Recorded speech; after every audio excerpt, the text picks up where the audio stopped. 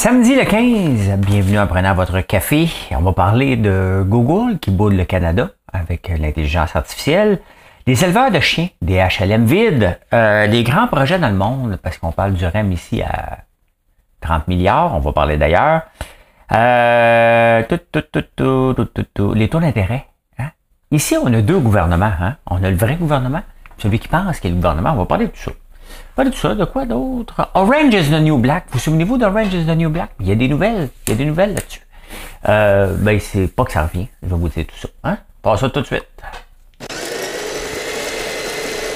Tout de suite.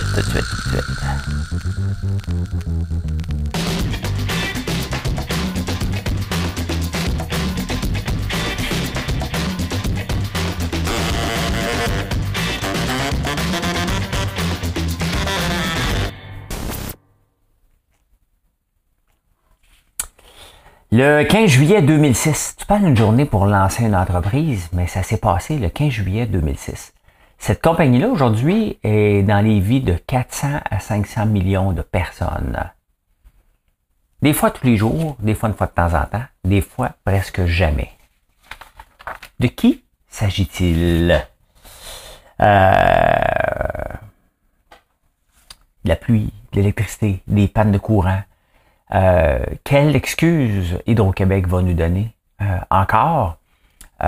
Oui, ils peuvent pas prévoir la pluie qui est tombée. La pluie qui est tombée à Montréal est la plus rapide depuis 1977. Il n'y a personne qui peut prédire ça. Mais au nombre d'alertes qu'on reçoit sur notre téléphone, on va se le dire, là, depuis un an, là, c'est déréglé solide la température. Là. Et est-ce que c'est l'effet d'El Niño, le changement climatique, nos habitudes de vie? Je pense que c'est un mélange de tout ça. Mais sachant tout ça, à un moment donné, il va falloir arrêter de parler puis commencer à s'occuper du réseau un peu plus. Hein? On rapporte des profits de 4 milliards, alors qu'on en rapportait de 1 avant. C'est le fun, ça. Mais, tu sais, je vais dire ce que Kevin O'Leary a déjà dit. Hein? Il dit, moi, là, je suis pas pour redonner mon argent au gouvernement le moins possible. Hein? Je pense que je suis pas mal mieux pour gérer mon argent que le gouvernement est capable de gérer mon argent. Donc, à un moment donné, est-ce qu'on devrait sincèrement continuer à augmenter les tarifs? La réponse est non. Hein? Au moins investir dans le réseau. C'est pas normal que ça fasse partie de la normalité qu'on manque d'électricité, peu importe les situations climatologiques. En tout cas, toutes les situations de climat qu'on a. C'est pas normal. C'est pas normal. Moi, j'en ai manqué jeudi soir de 4 heures à minuit. Encore une fois. Hein? Encore une fois. Bard n'est pas disponible. Bard, c'est la nouvelle intelligence artificielle de Google.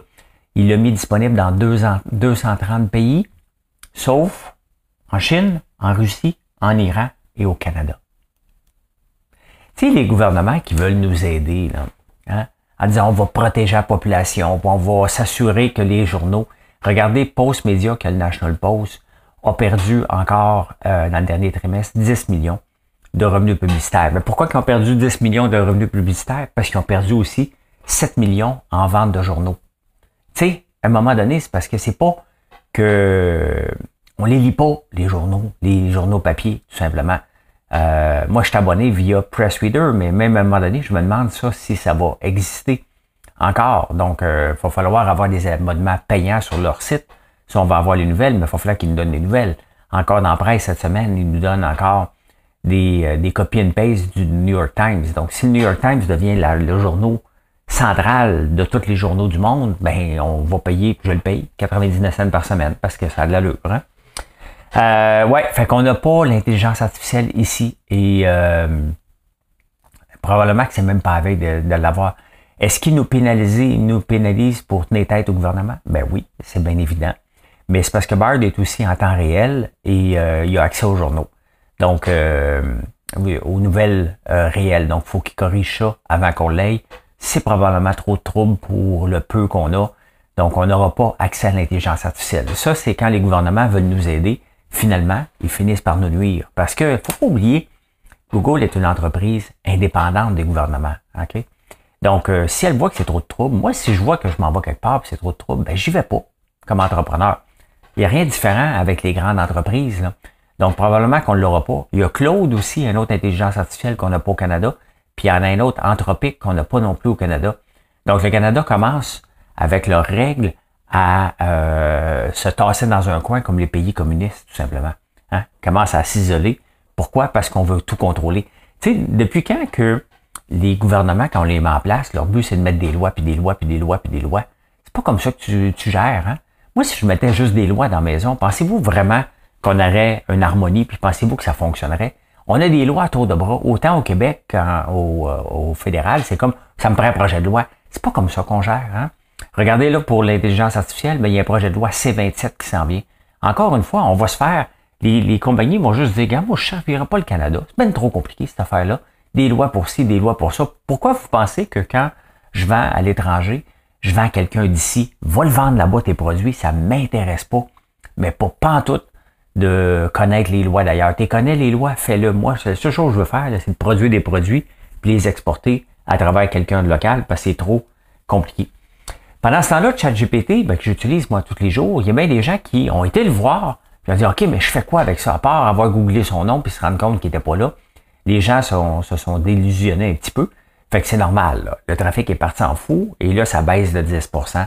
C'est la courbe normale de tout nouveau produit. Quand même qui est hot, ça prend des nouveautés constamment. Ça prend un but, on va dire en anglais, un purpose, mais ça prend un but pour que les gens y retournent à chaque jour. Moi, j'en ai besoin parce que j'utilise ça pour mon site, pour définir les définitions de mes produits, pour m'aider à faire des photos, pour améliorer l'ensemble de la compagnie. Mais si on n'a pas ce but-là, c'est sûr qu'on va juste le voir. Il ne faut pas oublier aussi qu'on est en été et il y a moins d'examens à préparer parce que les étudiants l'utilisent beaucoup aussi. Donc, on est dans la période où on a besoin de moins copier. Il n'y a pas d'école. Hein? Fait qu'il faut tenir ça en ligne de compte. Pendant ce temps-là aussi, on parle encore d'intelligence artificielle parce que la FTC, Federal and Trade Commission des États-Unis, qui a toute une gang de vieux schnocks qui ne comprennent rien, vont faire apparaître le président de l'intelligence artificielle de ChatGPT, Sam Altman, disait, où t'as pris tes données? Il les a pris sur Internet. Parce que là, il va le poursuivre aussi, ChatGPT, disant, ouais, mais t'as donné des fausses informations, puis ça l'a peut-être blessé des gens, là. Tu sais, il y a des gens franchement imbéciles. C'est pas parce que c'est marqué sur Internet que t'es obligé de le croire, là. Puis il y a des gens qui croient, puis après ça, ils poursuivent. Tu sais, sincèrement, il faut être vraiment nono, mais c'est la réalité américaine, hein? Et pendant ce temps-là, pendant qu'on parle d'intelligence artificielle, il y a au moins l'intelligence normale qui arrive, hein? La pilule contraceptive, enfin disponible à côté des aspirines, en vente libre aux États-Unis. Pas ici. On va prendre ici, on est toujours, sincèrement, là, quand tu regardes, là, on est toujours en retard par rapport aux États-Unis, on est en retard par rapport à bien du monde.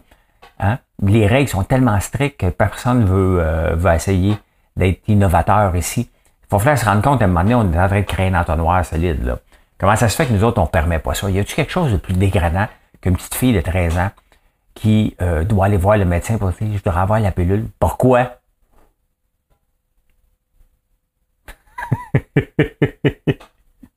Pas de tes affaires, hein? Tu sais? Donc, imagine-toi, là, avoir la petite fille, elle ne dit pas à sa mère qu'elle prend un rendez-vous chez le médecin parce qu'elle a le droit d'y aller toute seule. Juste tout ça, là, hein, ça n'a pas de sens. Donc, enfin disponible, là, enfin disponible en vente libre. Donc, intéressant. Nous, on va probablement le mettre derrière le comptoir. La petite fille va arriver. Je peux-tu avoir ça? T'sais? Au moins, là, elle peut s'acheter aux États-Unis un sac de chips en même temps qu'elle s'achète la pilule, parce que ça doit être assez gênant la première fois que tu y vas. Là. La première fois que tu achètes des condoms, là, et crime quand tu en achètes d'autres affaires. Hein? Tu mets ça là-dedans, puis t'espères. Puis la caissière, moi, quand j'allais au Loblaws dans les shop Angus, la caissière, c'est une jaseuse. Ah oui, t'as acheté ça du beurre d'arachide, j'aime bien celui-là, moi. Ouais, c'est fait que. Ah oui, tu prends son compte. Tabarnouche, tu prends des extra larges. Sacrifice. C'est pour toi?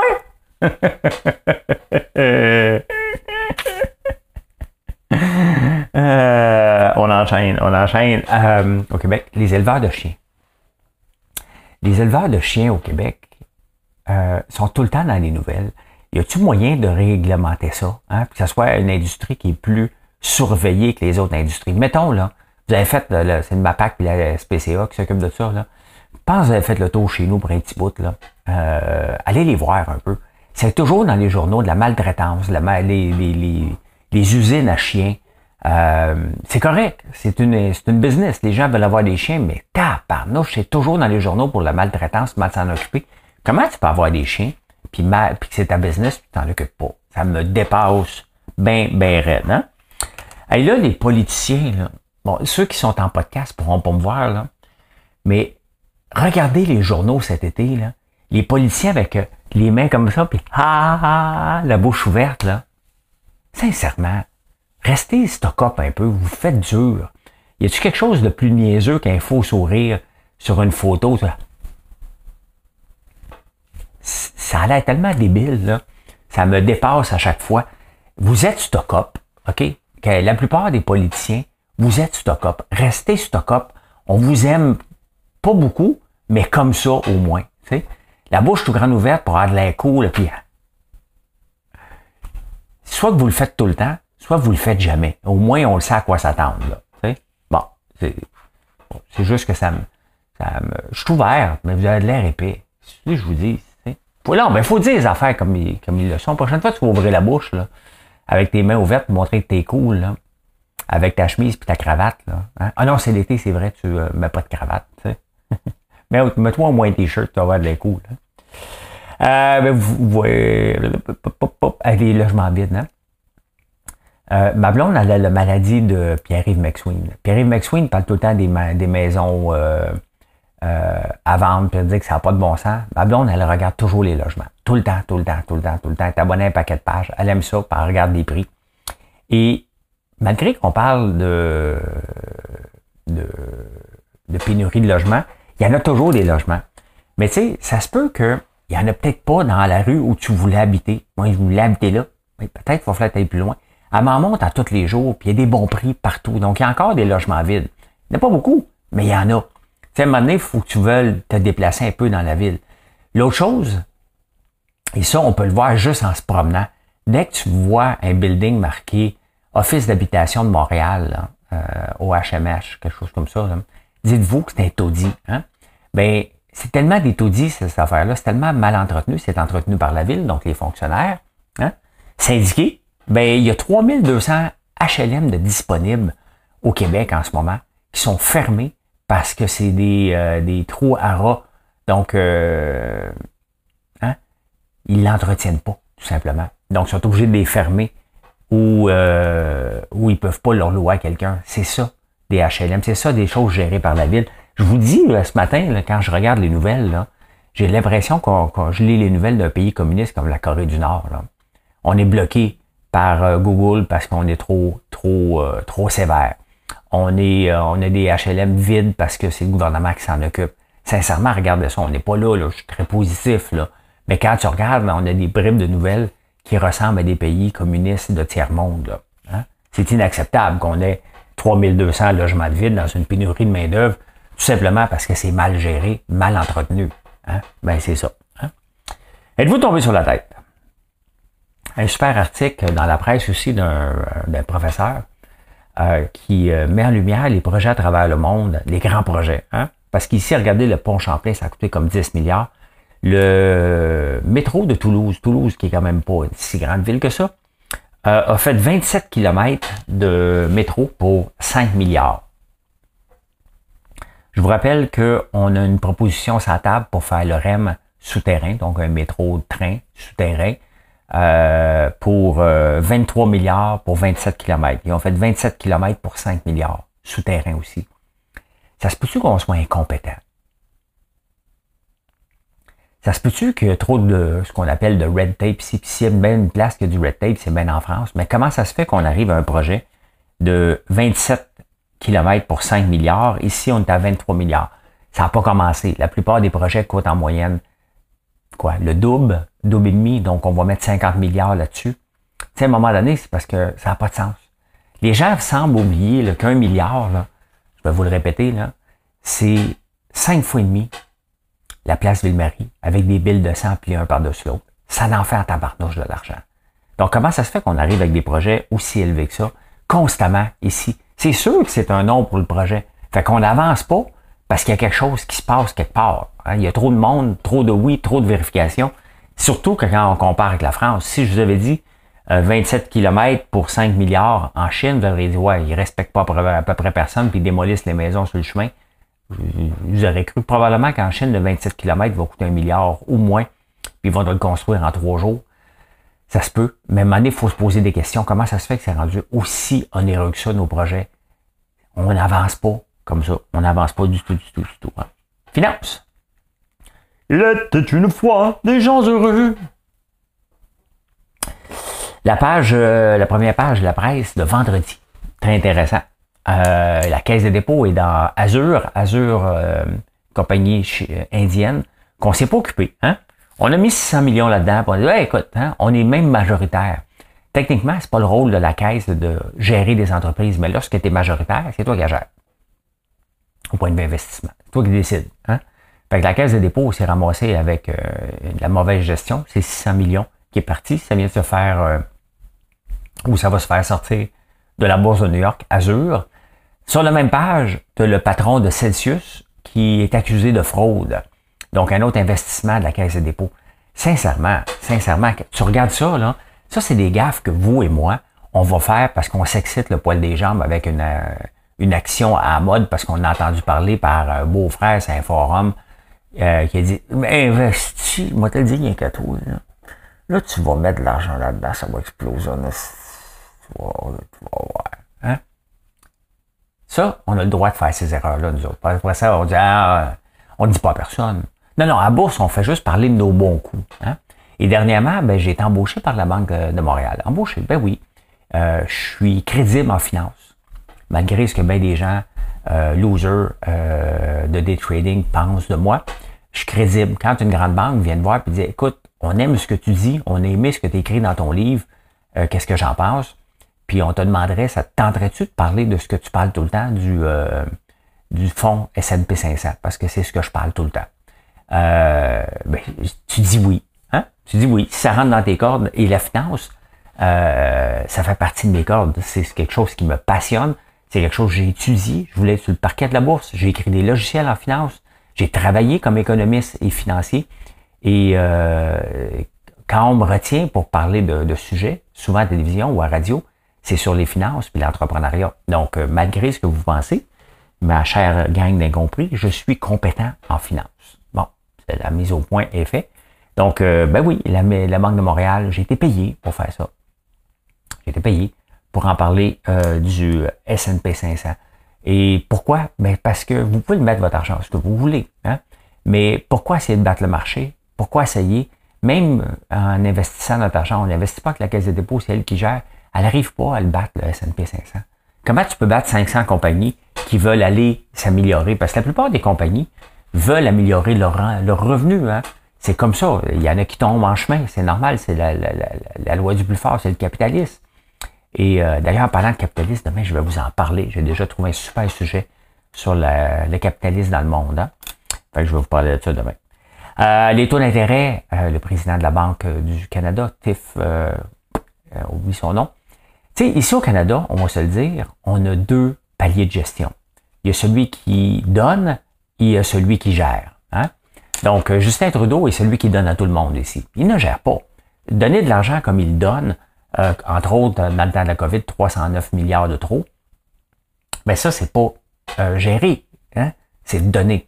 La Banque du Canada a voulu pas se mettre Justin Trudeau à dos, puis pourtant, il aurait pu. Ils l'ont laissé dépenser. Parce que là, la Banque du Canada aurait pu dire, hey man, tu vas te calmer les nerfs. Il aurait pu augmenter les taux d'intérêt en pleine COVID. Là. Leur rôle, c'est pas de faire de la politique. Pantoute. Ils auraient dû le faire. Ils ont attendu. Et c'est pour ça qu'on a eu une augmentation de 5%, à 5% cette semaine. Et c'est pas fini. Le 2%, ils l'ont jamais atteint. Là, ils sont en mission de l'atteindre parce que on surdépense tout simplement. Pas juste nous autres. Nous autres, on est capable de gérer nos finances probablement pas mal mieux que le gouvernement. Le gouvernement s'endette, il va payer le prix parce qu'il y a des intérêts à payer. Fait que ce qui se passe en ce moment, c'est une partie de pouvoir entre la Banque du Canada et Justin Trudeau pour dire, hey man, tu vas arrêter de faire des foleries, là, OK? Moi, je vais te gérer, puis c'est exactement ce qui se passe en ce moment. Ils sont en train de récupérer de la CAF de Justin Trudeau. Qui va payer le prix? Ben, lorsque 2 personnes se chicanent, c'est souvent la troisième qui paye le prix, et c'est nous autres qui payons le prix, bien entendu, hein? Comme contribuables. Les espaces à bureau, aux États-Unis seulement, hein, une perte de valorisation de 800 milliards de dollars. Donc, comme n'importe quel marché, ben, le marché immobilier a des hauts et des bas. Là, on est dans un bas. Et c'est pour ça que, à un moment donné, on parle tout le temps au point de vue, là, c'est pas le cas pour ceux qui détiennent des immeubles à logement. Mais il y a des hauts et des bas. Et là, on parle qu'il y a pénurie de logement, donc les propriétaires ont le gros bout du bâton. Mais il y a un moment donné qu'ils n'auront pas le gros bout du bâton. Et pendant les années qui sont fastes, ben, il faut qu'ils en profitent, tout simplement. C'est comme ça. Regardez les grandes tours immobiliers, ben, ils ont perdu 800 milliards. Si on remet ça à peu près en contexte canadien, c'est à peu près 80 à 100 milliards de perdus en valorisation. On va en transformer si les villes le permettent. J'ai hâte de voir qu'est-ce qui va arriver avec le Standard Life ici sur la rue Sherbrooke, à Montréal. Mais donc, si les lois le permettent, on va voir des tours à bureaux changer. Puis là, ça va créer un vide éventuellement. Et c'est comme ça, c'est des vases communicants. C'est normal que ce soit des hauts et des bas. On était parti en fou avec la croissance économique. Là, il y a la croissance économique qui se calme un peu. On s'en va pas en récession, finalement. Ben, c'est ma perception. On s'en va dans un monde où on va ralentir, on va regarder passer la parade, puis après ça, ça va repartir. Mais ce moment-là, ben, ça crée des espaces vides, bien entendu. Hein? Working from home. Une des choses quand même qui est très intéressante, très intéressante à suivre, c'est que des fois, il faut suivre des compagnies pour avoir le pouls de l'économie.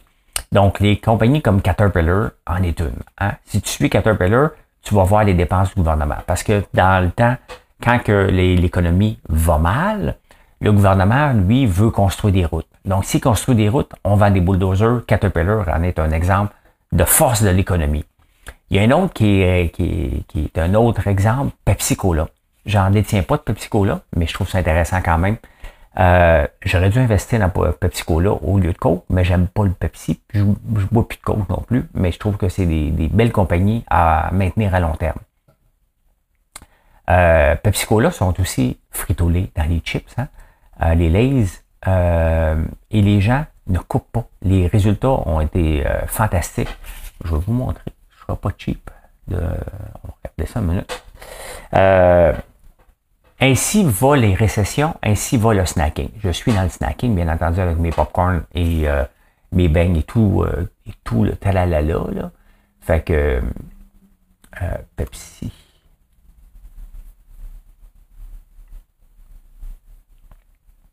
Pepsi, que je vous amène.